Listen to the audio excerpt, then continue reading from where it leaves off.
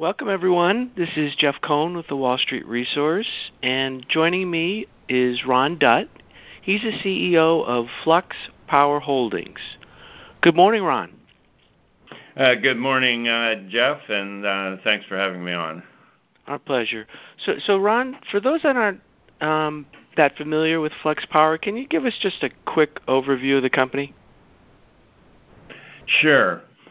Our mission in life here is to provide lithium ion solutions for batteries for industrial and commercial equipment.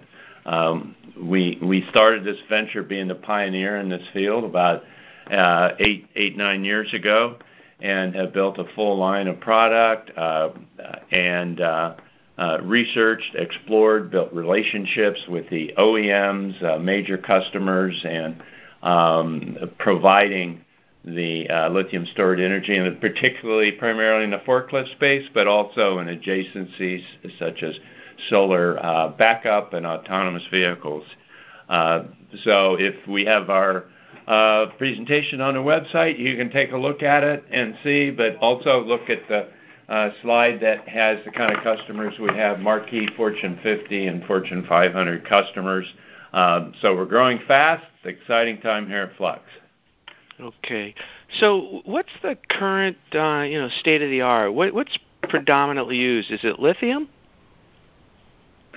In the forklift industry, well, let's first talk about automotive. Everybody knows about Tesla and electric vehicles, and they use lithium batteries. There's lots of different chemistries. We use a safe one. But as we turn to our sector that we're in, material handling, it's a very large, multi-billion-dollar addressable market. We introduced the first packs 6 years ago, and it's been a pioneering effort, and it's still early days. Only about 5 to 7% of the material handling market, this massive market, is now lithium. It's growing double digits, growing fast, while material handling industry is growing single digit, and that's a lot of investors look at that and say, well, you're in a single digit growth industry. Yes, that's true, but the fact is the adoption of lithium is now getting very widespread acceptance and is growing double digits. So that's the environment we as a company are in with lithium. And then also, as I mentioned earlier, the product adjacencies. We're not only in material handling, but we're a sole provider for a vehicle charging station, solar powered, and we use our packs for that, and also autonomous vehicle. Both of those markets are in very early stages, but growing rapidly. Okay. And so is this a commodity, or how do you fit into the competitive landscape? Lithium is not a commodity. Someday, many years hence, it may be, but let me give you the profile of why it's not a commodity. It's replacing lead acid, which are just battery cells that power material handling equipment and other handling equipment. Forest numbers, you could go on and on. Lithium comes along with our packs. We have a computer in our pack. It allows the customer to do so much more than just add power to the equipment. It's communicating with the equipment for optimal performance, and corner cases of extreme conditions, of communicating to the cloud. So both we as a manufacturer and the customer can monitor the state of health, remaining life, and so forth. So that presents a very different picture than lead acid. There are those who call the current lead acid market a commodity. And it's been around for over 100 years, and whereas compared with lithium, which has software, hardware, technology that provides the capability for really an endless list of potential new features and possibilities from running the equipment to providing a platform to provide power by the hour, all in packaged offering to the customer. Okay. Is your technology protected, your IP? Yes, we have several patents now, 3 more pending, and it's really centered on our battery management system, which is our firmware and software. We have that core competency within the company, and continue to develop new features that provide added performance and capability to the customers. So given that, as I mentioned earlier, we have a computer inside our pack, the potential for continued new features which will be protected by patents is possible, and likely. At the same time, I would say there are others who say, well, look, everybody has battery management systems, and everybody has telemetry.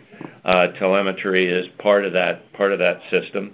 And one of our Fortune 50 customers has said, everybody has telemetry, but nobody has telemetry as good as yours. So being a first mover has allowed us to get out in front of this and continue to innovate with that. So are you the largest in the markets that you address, or where do you fit in that food chain? In the material handling industry, like I referred to earlier, it's about 5 to 7% lithium. According to all of our sources, which are primarily bankers and investors, we have the largest share of revenue in this penetration of material handling. We have a good half a dozen or so other competitors who have pieces of this as well that are looking to grow. I'm glad they're there. I know them all, wish them well, want them to give lithium a good name. It's a great solution. It's a massive market. Someday I might not quite have that attitude as it becomes more of maybe more competitive, but we're growing as fast as we can. We're actually capacity constrained, and it's a very exciting time. Also, we do claim leadership in adopting lithium in the material handling sector, based on that revenue I mentioned. But as importantly as anything, in my career, I spent most of my time at places like Ford Motor Company and other billion-dollar companies. You get an understanding of what a large company like that needs from a supplier. It isn't just throwing a pack across the wall that might be able to power equipment. It's providing the ability to have to deliver product on time, the ability to be responsive to their requests, particularly service requests. I mean, in this industry, people talk about lithium having no maintenance. What they're really talking about is no water maintenance, which lead acid batteries have, which is a large pain point we've come to find with our research. But everything will need support from these large companies, and we've built a brand based on having strong, responsive service to the customers, and somebody they can trust, and who are not looking just for the next sell, but are looking to have a sustainable, thriving relationship, because they order forklifts every month, every quarter. We're going after these large fleets, and to be a partner in providing that lithium to them is really what they're looking for, what we offer, and the brand that we provide to them. Are there other markets you're going after other than material handling? Yes, as I mentioned, when we started this 8 years ago, I looked at it, I go from more of a strategic standpoint. Look, we're just providing energy in a box to power equipment. Now, as I said, there's a computer, and it's like most industries I've gone into in the past in my career. Everything is more complicated once you get inside. But on another level, we're providing energy in a box. From the standpoint of application in the market. While we have wanted to focus on forklifts, the material handling market, because it is so large and it's a way to get traction, and our strategy is to build scale. So we believe that ultimately this is going to be a game of scale. We're after it and we're pursuing it. We've been looking at what we call product adjacencies or adjacent verticals, if you will. Ranging from floor scrubbers to airport ground support equipment, which we have entered, and we believe we are a leader in that sector, particularly with providing packs to Delta Airlines, which is really taking the lead in the whole that industry sector and adopting lithium. So I'm very pleased with our progress there. And that adjacency makes perfect sense. Off one of our assembly lines, we can, with modifications, make it provide a little bit different dimension to the pack, and whether the cells are in parallel or series. That's what we do. We can do that. Solar backup, energy storage is one. We are the exclusive provider to Beam Global, NASDAQ-listed company. You can look them up and see they're really getting good traction with their contracts with the municipalities and the government. And again, we're providing that energy storage to store the solar energy to provide charging vehicles for a mobile platform, not dependent on the infrastructure. So it's an interesting application, kind of niche, but very strong future. Another one is as I mentioned earlier, but a little more color, autonomous shuttle vehicles, going the last mile.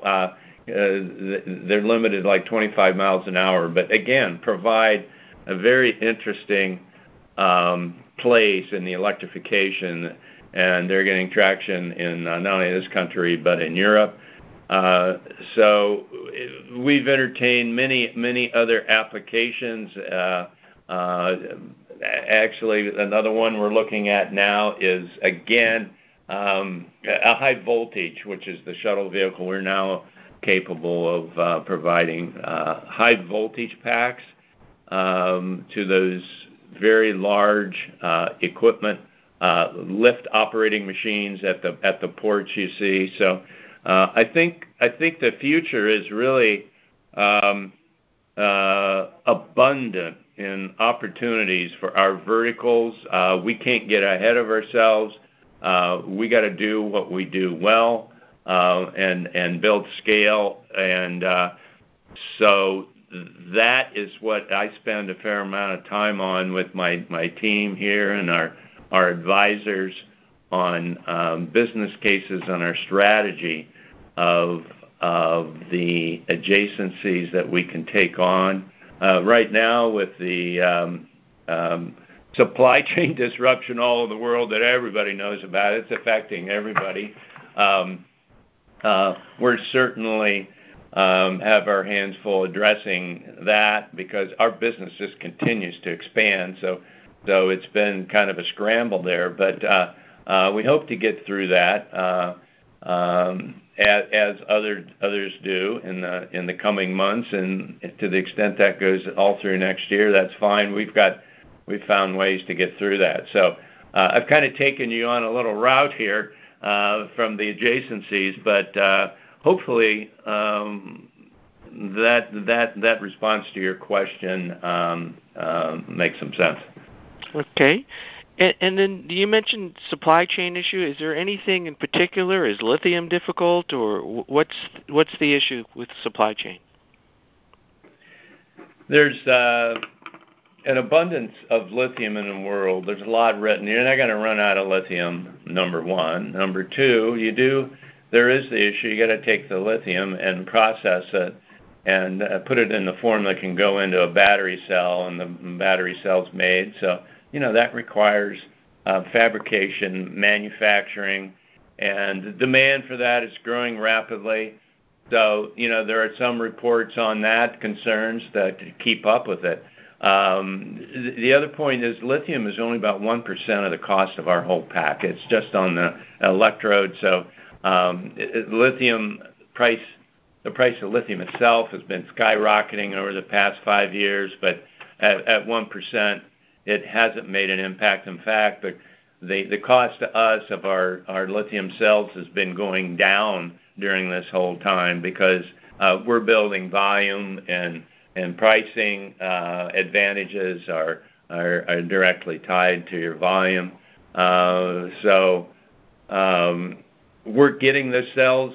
So we have a great supplier in China. We actually have a couple, but that are getting our orders to the port on time in China. It's getting from the port in China to our doors here.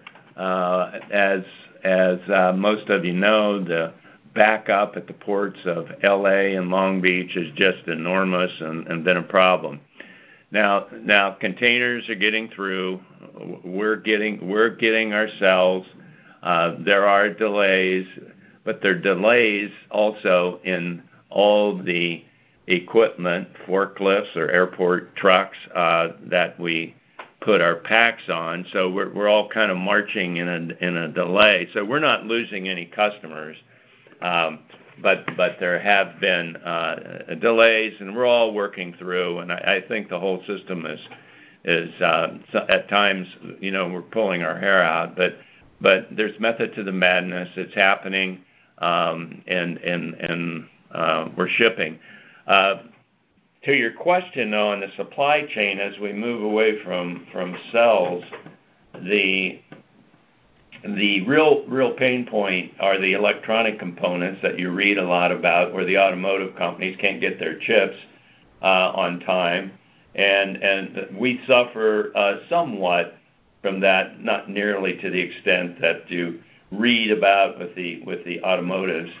But we have circuit boards. They have all kinds of components. They have these components called isolators. We have a gigavac main contactor, and some of these supplies, if you're short on one, you can't ship the pack. So that's been another pain point. We're working through that.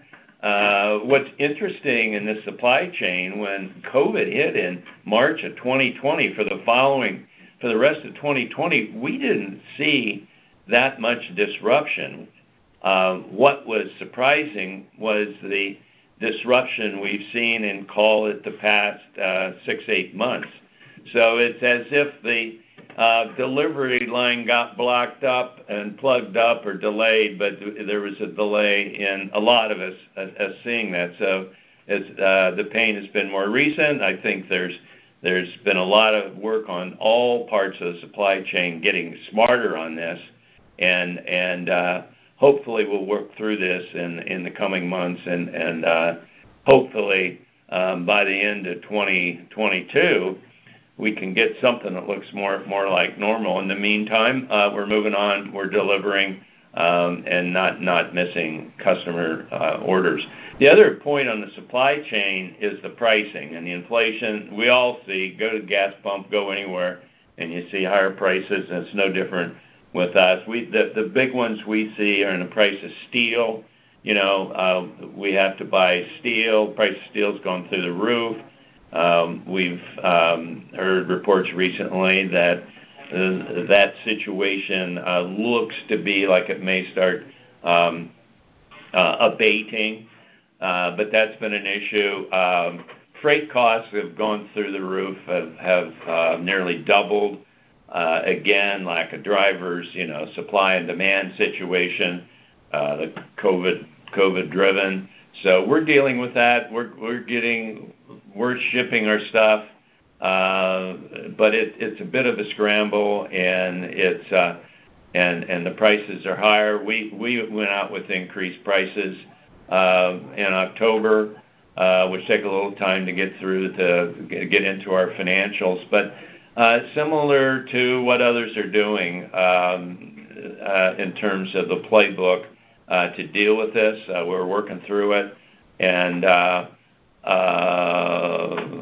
labor, I guess, would be the last one I'd mention on the supply chain. As you know, it's been extremely difficult for anybody to get hourly workers, whether you're going to your restaurant or any other service sector or sector where there's hourly workers required. We've seen pressure there.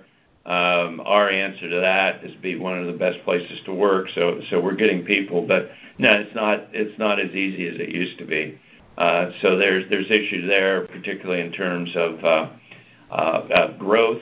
We're hiring 10 people right now, and it's just more of an effort with this supply chain, but getting through it. Sure. And so are you manufacturing product yourself, or is that outsourced? We are an assembler. We don't fabricate anything, so we're not bending steel, if you will, here. We're not fabricating circuit boards. What we do is design and develop and engineer all of that. We have all that design, development, innovation competency here. But like many companies in the United States, particularly in California, you contract out that to contractors that specialize it and already have scale in that, so it's viable. So I like that model. I've been with other companies that have that model. It does require managing your supply chain. At Ford Motor Company, we outsourced a lot of parts and a lot of equipment, and there's a lot to managing that. But I think it makes sense for our business model, and as we build scale, we continue to assess our suppliers, and as we grow, our supplier base grows and improves as well to feed our assembly line. So we're in a facility that we believe we can do $100 million annual revenue here.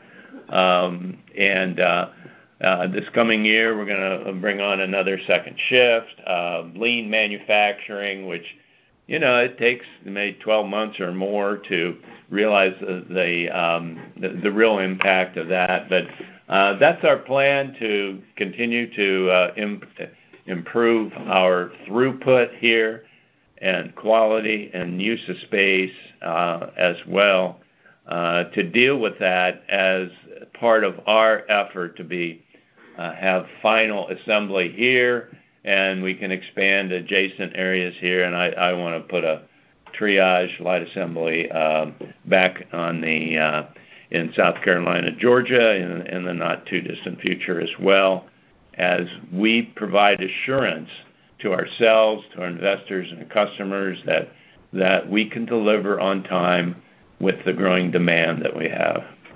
So it sounds like as supply chain issues ease, that you have the ability to scale with where you are. Is that right? Yes.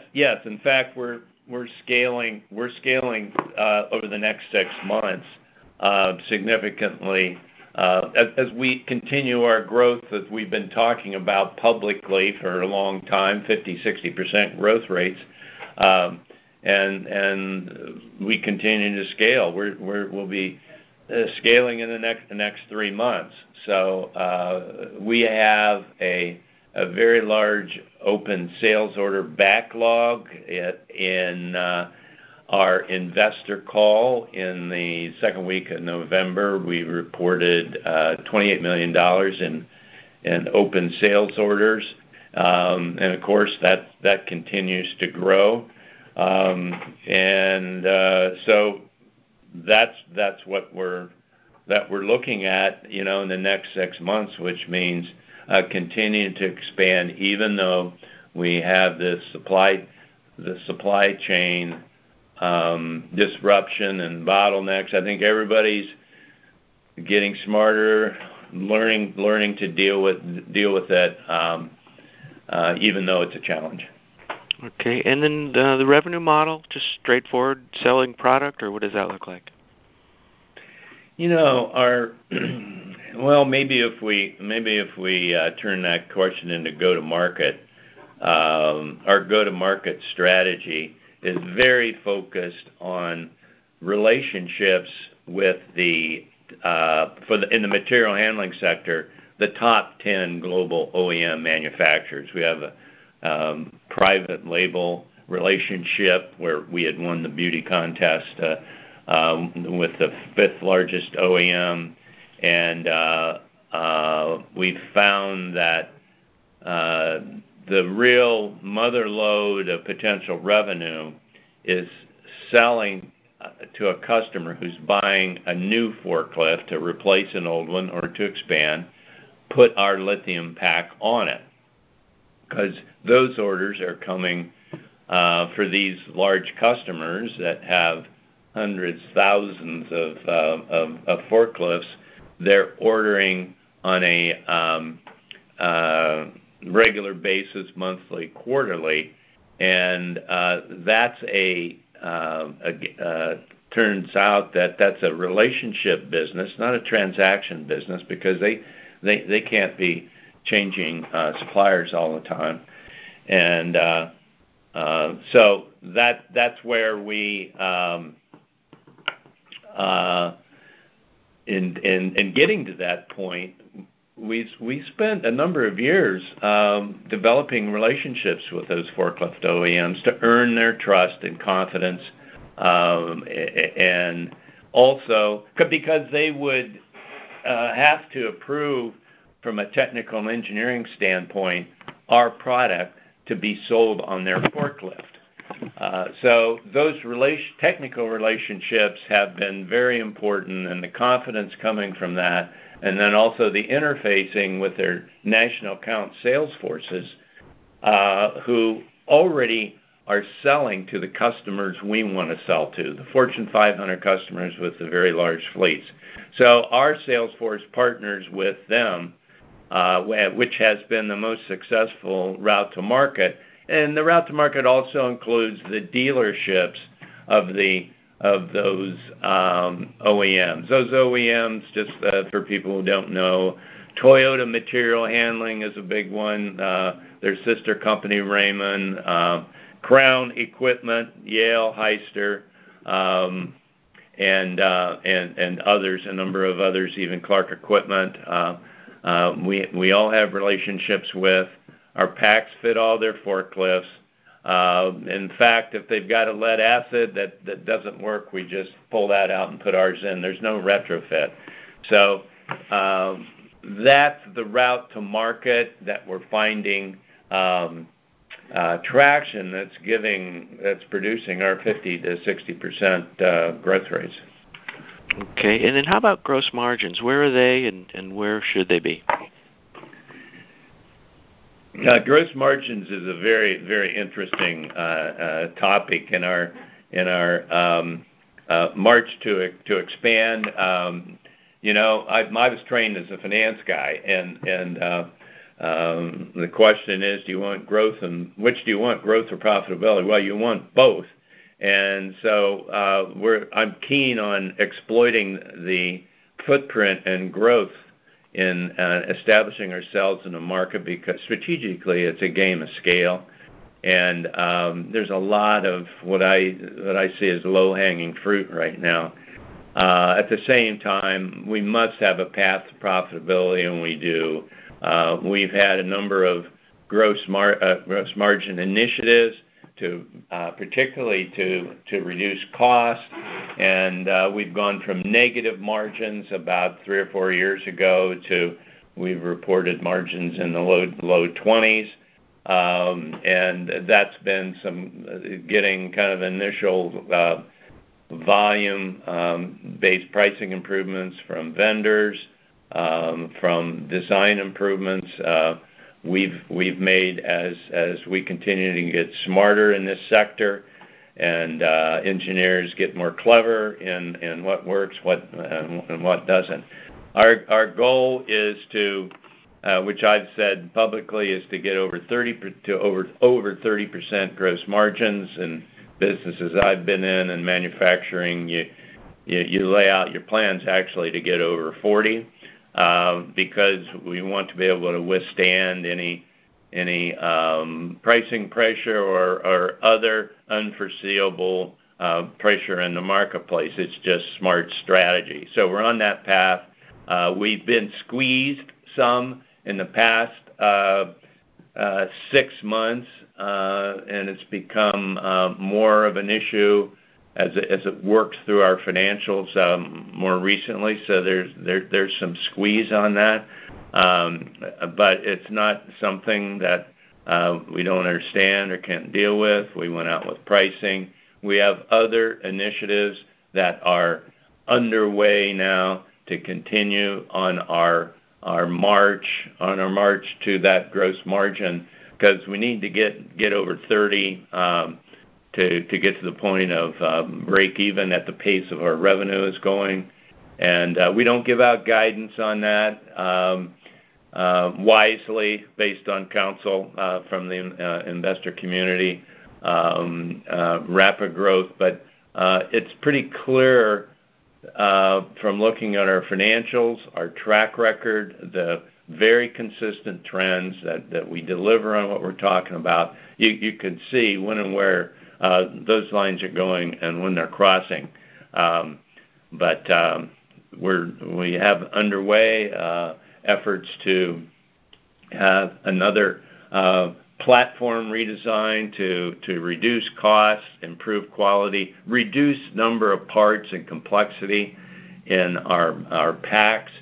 We've got 300 or 400 parts in the pack, and to the extent we can reduce that complexity, we hit the magic of improving quality and lowering cost. And that was one thing I was a part of years ago at Ford Motor Company, of realizing and attacking the complexity issue. It's kind of behind the scenes. Customers don't typically see it, but it's all part of where success lies. So that gross margin is important, and we're on that march. We've got the plan. We've got the specific plans. We got a detailed financial model to get there, so that we can have that growth along with the profitability. Very good. So, Ron, before we go, what's the main takeaway that you want us to have? Well, I think for Flux, as we look in the marketplace, our stock price has declined along with other declines in the electrification space from earlier in the year, and part of that is just sector dynamics. We kind of get that, but I do think that when people look at Flux Power, they look at forklifts and look at the single-digit growth of forklifts, and even though we're in the electrification space of being a ESG answer. We are sustainable. The efficiency of our products take tons of carbon dioxide out of the atmosphere. We are a prime target for that. So, and we have very high growth because of adoption of lithium. And so I think we just hired a IR firm to help us message and communicate that, because I don't think we've done a good job in getting that message out. We've been focused on trying to establish ourselves in the marketplace, and we need to get the message out, because I think there's an unappreciated trajectory that we're on that plays to the mega trend of that we see with electrification, the environmental benefit, the power of lithium, and it's not only the chemistry, but what we have with firmware and software. is a very high value proposition to customers and also to investors as well. Very good. Well, Ron, thanks for taking the time and sharing the Flux Power story. Thanks so much, Jeff. Thanks for being on.